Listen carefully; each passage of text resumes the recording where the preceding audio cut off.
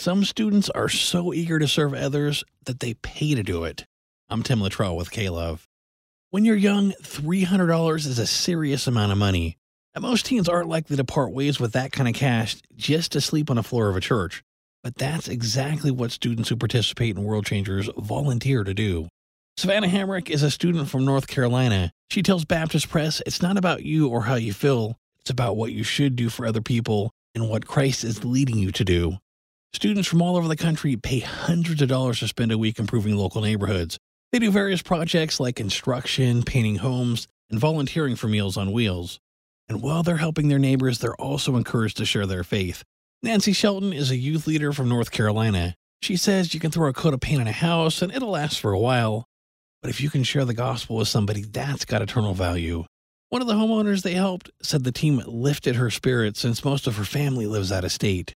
In addition to helping the community, the World Changers spend their evenings studying the Bible, learning about the city they're serving in, and living out what it means to serve on a mission. The youth leaders hope that the students take what they've learned and experienced back to their hometowns and make a difference there. This past summer, World Changers hosted projects in 20 states, as well as Washington, D.C. and Puerto Rico. Thanks for listening. I'm Tim Luttrell with K-Love.